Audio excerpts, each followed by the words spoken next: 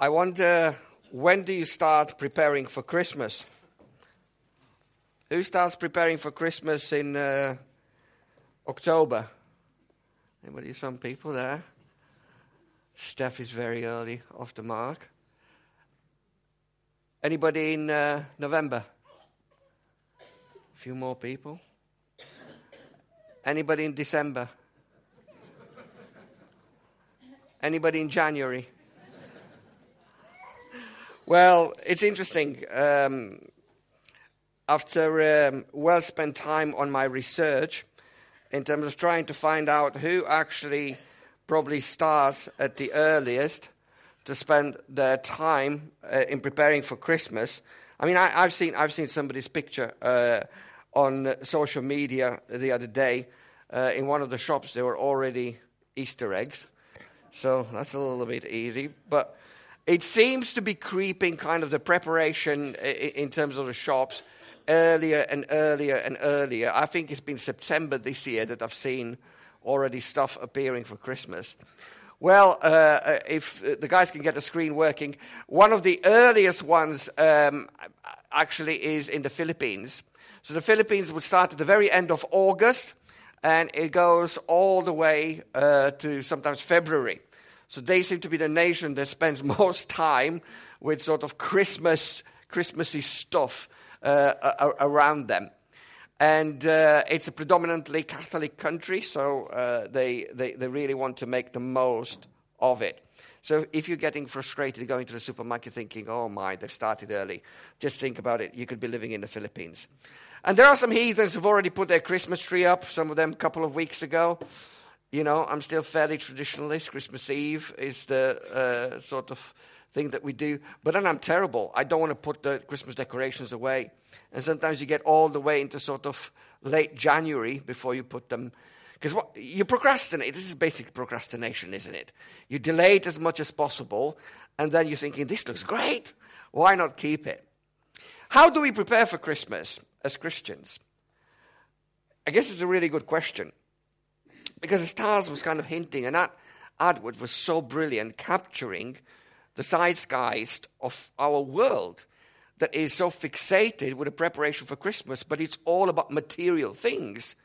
And it captures the heart of man around us, where everybody will be getting incredibly busy over the next few weeks, and the shops will be absolutely packed. I'm always mesmerized, when you see those, trolleys absolutely packed with stuff. Or somebody with, I don't know whether it's 24 packs of beer or whatever it is, and he's just like 2 trolleys loads. And I'm thinking, man, it's going to be like 3 days. How much alcohol are you going to drink in those days? And how much food are you going to eat? And then you see the presents. We were watching the Romanian news, and traditionally, as it happens in most of Europe, St. Nicholas is quite a special day. And as kids, you used to get presents. You used to put your boots outside, and you'd get sweets. That was in my day. Now they were showing on the news, and I'm not kidding you, there's like about 17 presents for each kid, and I'm thinking, what are you going to give them for Christmas? If you get them for St. Nicholas, where you just normally get a couple of, candy, in the olden days. I sound like an old man. I am an old man. And people are just captured by spend. I wonder if we're any different as Christians, as the followers of Jesus. How do I prepare? How should I prepare? Amongst all the distractions, disappointments, stresses, all the stuff that is kind of swirling around the Christmas season, what do I do in my heart? How do I live, not just in terms of my relationship with God, but my relationship with other people, in a way that actually is a little bit different, as it should be, compared to those around us that chase after the mulberry bag. I found some verses that have absolutely nothing to do with Christmas whatsoever, in one sense, but very, very helpful in terms of preparation. These are verses that Paul is writing right at the very end of his letter to the Colossians, and he is encouraging them. And this is what he says, and I find them really, really helpful in this season, to take them to heart and actually live out of that. Paul is saying, devote yourselves to prayer, being watchful and thankful. And pray for us too, that God may open a door for our message, so that we may proclaim the mystery of Christ, for which I am in chains. Pray that I may proclaim it clearly, as I should. Be wise in the way you act towards outsiders. Make the most of every opportunity. Let your conversation be always full of grace, seasoned with salt, so that you may know how to answer everyone. If you don't remember anything, just read every single morning throughout this season this 4, 5, 6 verses from Colossians, because I think they capture the heart of how we can prepare as we count down for Christmas. 2 things that really are encouraging to me. First of all, if we want to prepare ourselves for Christmas, we need to speak to God about people. Speak to God about people. When Paul is writing to the Colossians, he's saying, devote yourselves to prayer, being watchful and thankful. And pray for us too, that God may open a door for our message, that we may proclaim the mystery of Christ. Paul is encouraging the believers in Colossae to be prayerful. And this isn't just for this season. There used to be that saying, again in the olden days, a dog is not just for Christmas or something like that, where people used to tend to buy a pet for Christmas and then they get bored and, they get neglected. Sometimes I feel with us as well, there is a sense in which we are building up Christmas. And there was a thread on Twitter the other week. I do other stuff apart from spending time on Twitter, just in case you're wondering. But there was a thread on Twitter where somebody was asking, some of the pastors were asking, what are some of the good things that, we need to keep in mind as we have our particular outreaches around Christmas time. And me, ever the contrarian, replied and said, just sometimes I think we're putting so much pressure on ourselves, and we're almost creating this intensity about the Christmas season as if it's the only time of the year that people could ever be invited to church, and it's the only time of the year we could ever talk to people about Christ and the wonder of his birth. and actually we're just creating this sort of false intensity about it. So it shouldn't be, everything that I'm saying now, it shouldn't be, and everything that Paul is writing, it shouldn't be just about Christmas. It should be about our daily lifestyle. And while, of course, we take the opportunity and use the opportunity, people that we invite may be more easily persuaded to come because it's the Christmas season and because your little one who they love is in a play and they can come and watch. They're more likely to say yes to an invitation. But this should be happening all the time. And Paul is saying you should have an attitude of prayer that permeates everything that you do. Devote yourselves to prayer, Paul is saying.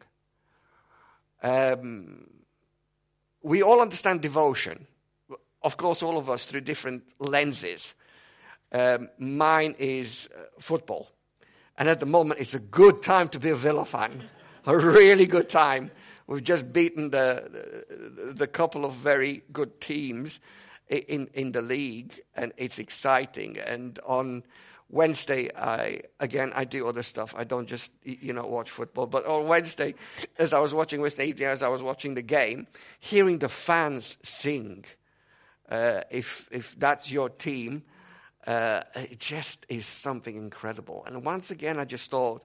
And we often have this discussion, those of us who love football, and you go to the ground and you hear the devotion those people have. And it's fairly misplaced and misguided, and actually, frankly, it's terrible compared to the devotion we should have towards the Lord. Yet actually, that's what Paul is saying. You should be devoted to prayer.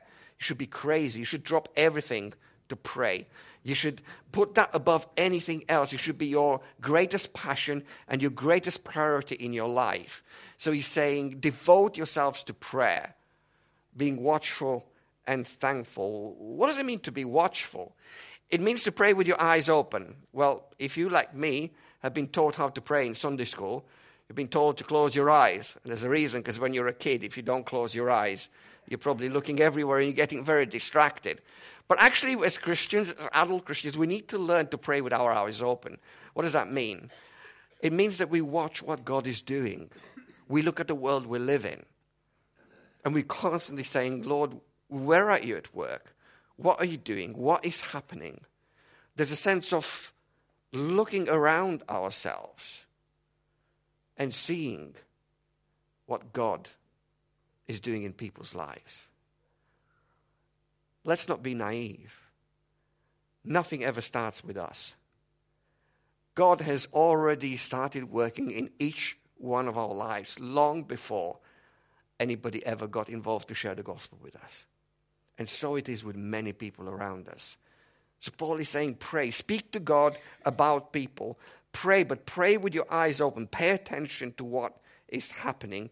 Pay attention to who is interested and what are the questions they're asking as you pray and bring them to God. And pray with an attitude of being thankful. I think it's getting harder and harder to be thankful. I find it, gravitationally, and again, probably it's a syndrome of getting older. Get your violins out. But I think that the more I'm getting older, the more I'm finding myself saying, wasn't it great in the good old days? In a lot of things. And of course it was. The music was so much better. You all know that. Your music in your generation was so much better compared to the muck that they're listening nowadays. But it's dangerous. Because an unthankful attitude can just breed cynicism and arrogance and isolationism. And instead, Paul is saying, when you pray, pray with a thankful heart. What can I be thankful? Well, I can be thankful that I live in a world where I'm free to share the good news of Christ. I am thankful that there are people who are interested. I am thankful that God hasn't closed the door of grace and said, enough is enough. We've got so many reasons to be really grateful. The internet can be a blessing or a curse. It's easy to demonize the internet, but my word, what incredible opportunities there are for reaching people, for people to hear. They're one click away from going on YouTube and listening to a song or a message that proclaims the good news of Christ. They're one click away from a local church who on their social media shares or invites them to an event. We can be thankful. We can pray with that thankful attitude, thinking this is great, and bringing it before God, speaking to God about people. Paul is saying when you pray for us too that God may open a door for our message. It's praying for opportunities, and this is how we should live every single day of our lives. We should be waking up in the morning, and part of the way we speak to the Lord, there should be a sense in which saying, God, what have you got on today for me? Who are you going to bring across my path? What are the words I can share with others? I remember so many testimonies of men and women of God who had that habit of spending time in the presence of God in the early hours of the morning, and God speaking to them through the scriptures, or as they pray, there's impressions that are coming in their hearts, and they find themselves throughout the day meeting people for whom the very thing that God had spoken to them in the early hours of the morning in their devotional time, be it from scripture or just an impression. Sometimes you get impression as you pray, and then throughout the day you kind of think, this is it. It's almost like that bridge building that is happening. And you're seeing God at work. Pray for those opportunities. Pray. Come before God every day and say, God, I'm ready, not just for the 9 to 5, not just the ability that I have to bring some money in order to bless the family that I'm part of, but I actually want to live for the kingdom of God today. And I'm praying for those open doors. That's the way Paul calls them. Open doors. And then throughout the day, you watch for those open doors. Where is it? Who's opening up a conversation? You're at a till in the supermarket. I do other stuff as well. I'm not just in the supermarket.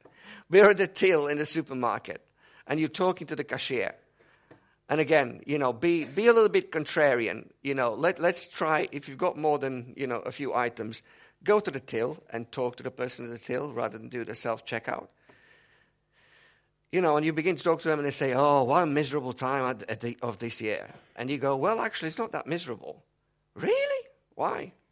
Is your life that good? No. It stinks, actually. But there's a reason my heart can be joyful. Because Christ came into this world. 30 seconds, 40 seconds. But there's a conversation, there's a bridge, there's something established, there's an open door. That if we know how to watch for that open door, we can leave something. You get it. And Paul is saying we're praying for those open doors. We're praying for our ability to connect people with the great good news that Christ came into our world. Pray for those open doors. And Paul is saying when you pray for them, pray that we may proclaim the mystery of Christ. For that courage and confidence and clarity. It isn't actually the way we do it or what we say, but it's actually having that attitude where we submit ourselves to God and say, God, just use my mouth to bring things that will show hope to all the people that I'm going to meet with. And God, through the Holy Spirit, can help us to do that. So in this season, I'm going to say something crazy. I'm saying, just push harder in prayer. And you're saying to me, what? Prayer? In this busy season? Yes. So the best thing we can do is speaking to God. Speaking to God about people. And that way, everything flows from the inside out. It's not just a program. It's not just a project.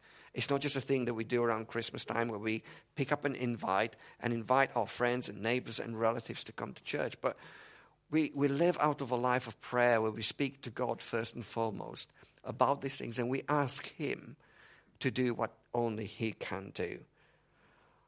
And that's just a lifestyle that we need to grow into in prayer. And out of that overflows a desire to share that. So pray for those open doors for yourselves. Pray for open doors. Gemma will be speaking next Sunday morning. Mo would be speaking the Sunday afterwards in the evening in the 2 designated services. Pray for them. Pray that God would give them the right words in the anointing. Pray for us all as a church that we will be the kind of people that will spread that message as God gives each one of us through our individual personality and skills and the people that we meet, just that opportunity to have those open doors and to share the good news. Speak to God about people and then speak to people about God. That's easy to remember. Speak to God about people, speak to people about God. Paul is continuing, he says, that God may open a door for our message, that we may proclaim the mystery of Christ, for which I am in chains. Pray that I may proclaim it clearly as I should. Be wise in the way you act towards outsiders. Make the most of every opportunity. Let your conversation be always full of grace, seasoned with salt, so that you may know how to answer everyone. Sometimes people say, do you know what? I leave the speaking to the pastors and the evangelists, and I'll just do the living. Paul doesn't give us this option. And actually, I would say to you, if you're kind of embracing that sort of view of missional living, I think we're missing the point. I mean, what would it have been like if Jesus came into our world and only did stuff and never said stuff? Right? We would have never understood the message. We would have looked at what he did and thought, that's pretty amazing. Pretty nice bloke or pretty weird bloke. But actually we would have never understood the message. So the speaking, and that puts, fear and dread into those who are not into speaking, and the living just go like 2 parallel train tracks together. And Paul is saying, when I'm praying and I'm asking you to help me as well by praying for me to actually be able to speak to people. There's 2 dangers in this, and the one is prayerful passivity, where people just prayed and pray and pray and pray and pray and pray and pray and pray and pray till the cows come home, but never ever say anything, never ever share anything with others. There's many a church that now looks like a graveyard because they've only prayed for people's salvation, but they never ever spoke it. They never shared it. They never showed it. That's one of the dangers. The other one is prayerless activism. It's where people just do and do and do and do. And you look at some of the church's agendas and they've got like a gazillion services and, multiple this and that and that and that and that and that. And it's just like no room for prayer. And it just becomes activism that's devoid of any power. What we need is the 2 train tracks in that sense. We need to actually pray, and then we need to actually use the opportunities, the open doors that God has given us. I love that Paul mentions there, when he talks about proclaiming the mystery of Christ, that's the good news. He says, for which I am in chains. Let me be honest with you, there might be a cost in it. Not every person that you will invite is going to say, thank you. That's what I've been waiting all year for you to come around with that Christmas invite, and I can't wait to come to the service at CFM next Sunday morning or next Sunday evening. Not everybody's going to say that. Thank God we live in Britain, so probably everybody's going to nod and smile and be polite, and they'll do the classic, it's one of those lines on the Great British Problems. I'll see about it. I'll think about it. There's a cost. Some people might get even a bit more aggressive and say, will you stop inviting me to church? There is a cost. Some people might look at you weird, going, here comes the weirdo with a yearly Christmas card. They might make a joke. So let's not be surprised. Paul was in chains for him sharing the gospel. So let's be prepared to pay a cost. And the cost that we all go through is just a little bit of awkwardness and embarrassment and that kind of, I'm doing this. I want it. I know I should, but it still feels like really difficult. That's the cost. Let's embrace it. Let's know that that's going to be the case. I remember J. John always telling the story of, I think it was his Killy, who now is his wife.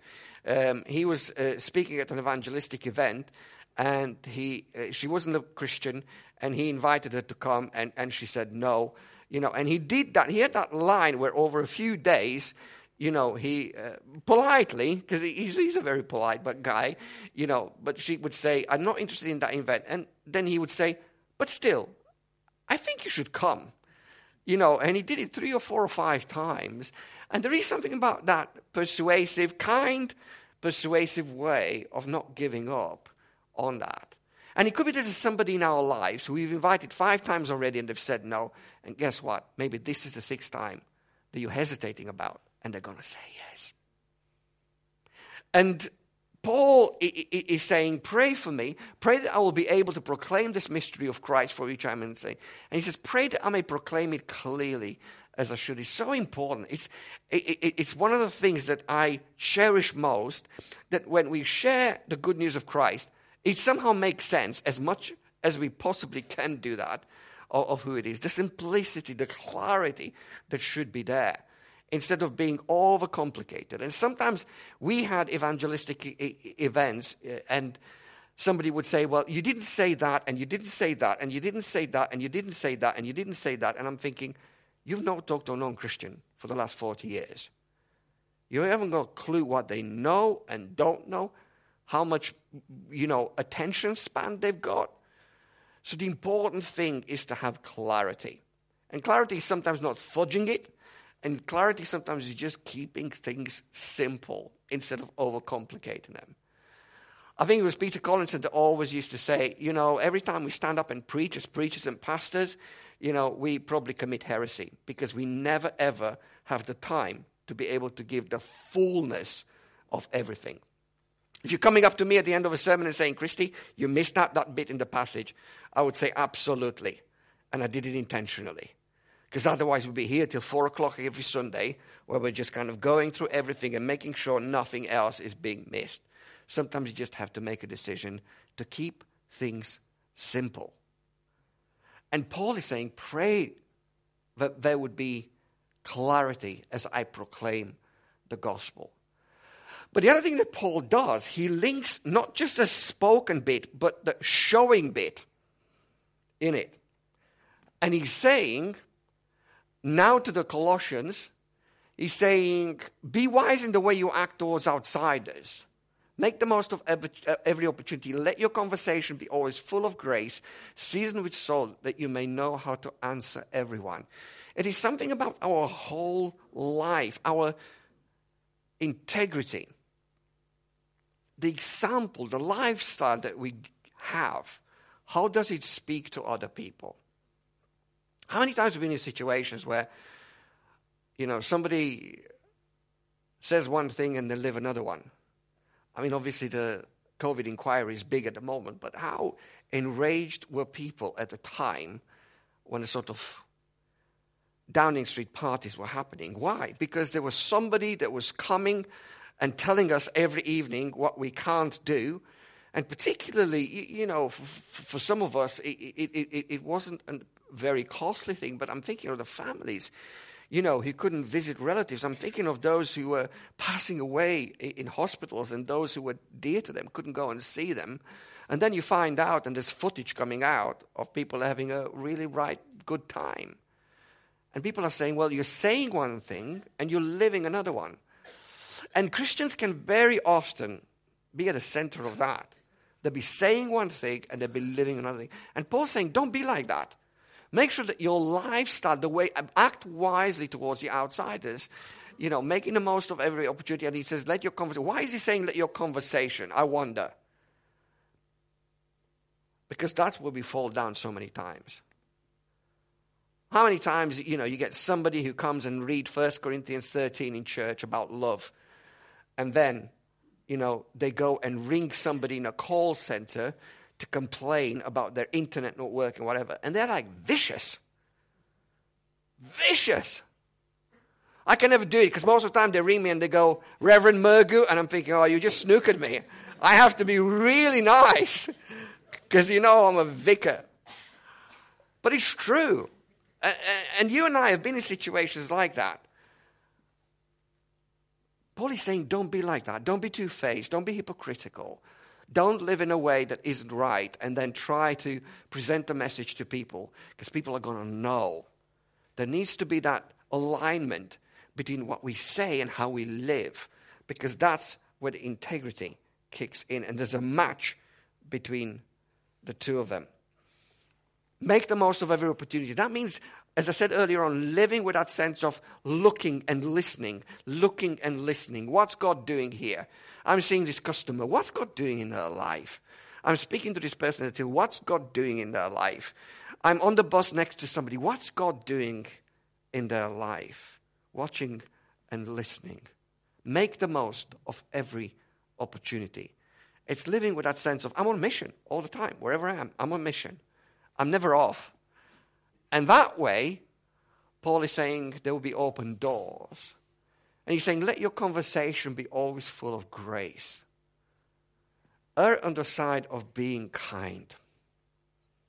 Grace is undeserved favor. There might be somebody who doesn't deserve favor from you. You show them undeserved favor. Because that's what God does to us every day. Speak with graciousness, seasoned with salt. Food without salt is terrible. It seasons and it brings out the flavors in everything that we eat. Be like that. Speak in such a way that actually you're bringing value.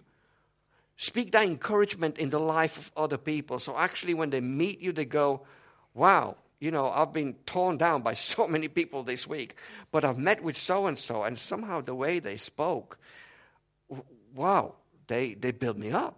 They encouraged me. They brought me hope. Let it be gracious and seasoned with salt so that you may know how to answer everyone. Most of the time we're petrified of engaging people because we're fearful of questions they will never ever ask. Frankly, nobody I've ever met that is a non-believer has ever asked me about a Trinity. I'm dreading that question. explain to me the Trinity. Okay. And there's tens and tens of other questions I really, really struggle to answer. They never asked that. They never did. It's just all in our heads. And it's all our fears that we kind of need to shut down and lock away and instead just engage with people.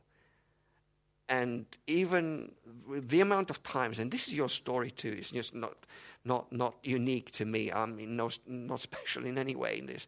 The amount of times I found myself in situations where I've been conversing with somebody, totally unrehearsed, not even thought about. And later on in the day, you just catch up with yourself and you kind of think, how did I know to answer those questions? Where did that come from? I'm terrible at memorizing Bible verses, but for some reason, as I was talking to somebody, a Bible verse just came into my head. Or that story that Jesus taught, and just the links. And I'm looking back at myself and I'm going, bro, you've done well. This is great. How did you do that? It's the Holy Spirit in us. And I'm thinking, okay, if that worked then, and I didn't prepare, I don't have, even now, if you make me say that, I probably couldn't come up with something as good as that. If he is able to do something like that then, he's able to do it at any other time. So you're just rolling with it and going with that and living every day and saying, Holy Spirit, here I am. I'm available. I'm stuck. I'm rubbish. I don't have answers. My memory is not great at times. But I'm willing and I'm available. And then watch what God can do.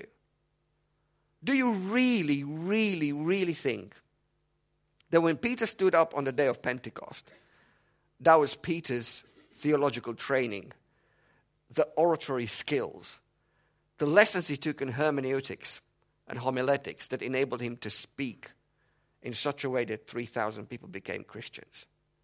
I don't think so. It was the power of the Holy Spirit that gave him the right words, theologically aligned, beautiful, bringing out passages from the Old Testament and then giving him the boldness to challenge the people. Because I'd be thinking, they've just crucified Jesus, I better go soft on them. But he just goes fully in and challenges the people, and people respond. Because the Holy Spirit used somebody like Peter, who was available, as the door was open, as people were asking the question, what is it with these people that they're drunk in the middle of the day? Or they look like they're drunk in the middle of the day.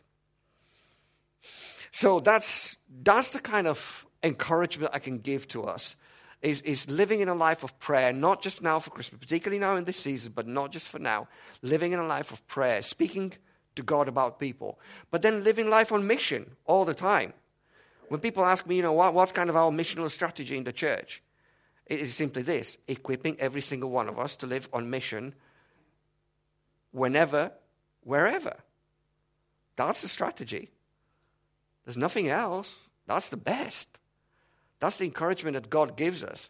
And to live with integrity, to live where we communicate with clarity, to live in a way that we live with kindness and graciousness and with flavoring, and have that life that actually not just speaks but shows what the love of Christ is all about. And I want to encourage us to live intentionally like that. And to develop, I think that recognizing God's voice is about practice and training. Recognizing opportunities that God gives to us is about practice and training. All of us have got a story of opportunities we've missed. We know God's given us a nudge, and we just bailed out, got too scared. But guess what? God's given us others. He didn't just say, right, you missed on that one, you're stuffed now. It's not going to happen again. No, he doesn't do that. But as we keep on growing, like I described you, that experience that I had when I felt I wasn't particularly prepared, but God used me, nothing to do with me, then that gives me the confidence next time when that nudge comes and I'm thinking, I'm not prepared. But then I remember, God used me last time, so I'm thinking, okay, well, let's go with this, and we'll do it again. and we'll do it again. And the more you live like that, the more you grow in confidence. I was amazed to read the story of the famous explorer Roald Amundsen, who in 1911 became the first person to lead a successful expedition to the South Pole. But one of the interesting things about his life is just his incredible commitment to preparation. So one of the crazy things about Amundsen that probably is least known is that he traveled all the way from Norway to Spain in 1899. This was before he made his trip to the South Pole, to earn a master's certificate. That's just over a 2,000-mile journey. Do you know how he went? He didn't go via EasyJet. Didn't go via train. Not in a Tesla. He cycled. Unbelievable. He cycled all that distance. When he began to develop a real passion for going to the South Pole, he started experimenting with eating raw dolphin meat. Sorry to you vegans and vegetarians. Because he realized that actually that might be something he needs to get accustomed to as he goes through very severe circumstances, possibly finding himself shipwrecked in that situation. And then as he began to build the foundation for his quest, he began to train his body. He made a pilgrimage and spent some time with different Eskimo tribes, learned to live and work in the polar conditions. He watched how the Eskimos are using dogs to pull their sled. He looked at the way they seemed to be never in a hurry. They were moving incredibly slowly because through excess sweat, that would actually freeze. So they had to be very, very conscious of that. Wearing very loose clothing, again, for the same thing, allowing the sweat to evaporate as it would turn into ice under 0 temperatures. And all those experiences were captured in his philosophy. This is what he thought. You don't wait till you're an unexpected storm to discover that you need more strength and endurance. No, you don't wait until you're shipwrecked to determine that you can eat raw dolphin. You don't wait until you're in the Antarctic journey to become a superb skier and dog handler. You prepare with intensity all the time so that when the conditions turn against you, you can draw from a deep reservoir of strength and knowledge. And equally, you prepare so that when your conditions turn in your favor, you can strike hard. There's so much wisdom in that. And unfortunately, I think sometimes when we become the followers of Jesus, there's like a bit of a lobotomy where we just kind of have a common sense bypass. We kind of almost think that you don't need to prepare for anything, and somehow God is going to give you everything. I described how we depend on the Spirit, but at the same time, we also prepare. We live with anticipation. So my prayer and my hope is that we go away from here thinking, okay, what's my homework? What are the kind of things that I need to do and develop in my life? And then I live with a surrender to see what God wants to do. Paul's missionary strategy was encapsulated in that. He was a superb thinker, very strategic. So he went to very key cultural, trade, political centers of his world. But at the same time, on a few occasions, God said, the Spirit of God said, you don't go there. And sometimes he redirected Paul. That's how we live. We live with a plan and a preparation, like Amundsen did, having that sense of thinking about what do I want to do? How do I want to encourage other people? But then we live in that surrender and say, okay, I was planning to do this, but the Spirit of God seems to be leading in another way, and you live with that sense of obedience. But we don't miss on the planning and preparation. If you're talking to a friend who is a thinker and they ask some hard questions, just asking the Holy Spirit every single time to give you wisdom to answer them might not be the best thing. It might be that you're picking up a book or getting together with another person in the church who's very sharp at those kind of things and saying, I'm going to learn. It isn't just enough to kind of go be lazy and go into that situation and say, well, I'll open my mouth and the Spirit will fill it. Because the Spirit might say, well, you could have read a couple of books on this thing. So it's not an either or. It's a both and. Living with that sense of hope. There's a brilliant line, you probably all know this, in The Lion and the Witch and the Wardrobe. In Narnia, it was always winter, never Christmas. Kind of captures the world we live in. There are all sorts of little things that hint at Christ. The stars, the lights, the joyous gatherings, the presents. There's loads of little hints at that. But somehow, like Taz was showing us right at the beginning of the service, the real Jesus is missing. And if he's not missing, he's definitely not centerfold. He's not in the middle of everything. And this is where me and you have this incredible opportunity. As we are indwelt by the Spirit of God, filled with his wisdom, filled with his wonderful word, and with that beautiful good news, to actually be those people that bring, so to speak, Christmas into Narnia, the real Christmas, Christ Mass, the celebration of Christ into this world that maybe has on the outside all the paraphernalia that talks about sort of Christmas, but misses the reason for the season. And we are the ones that Jesus wants to use to be the carriers of good news. We will live with a prayerful attitude. We will live with our eyes and ears open, just watching and listening. God, what are you doing? So that actually we become the messengers of good news. You and I could do the most amazing thing and bring the most amazing gift into somebody's life this Christmas, and not just Christmas, by showing and sharing how good Jesus is. Let's stand together.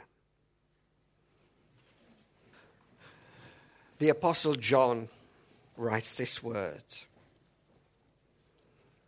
the true light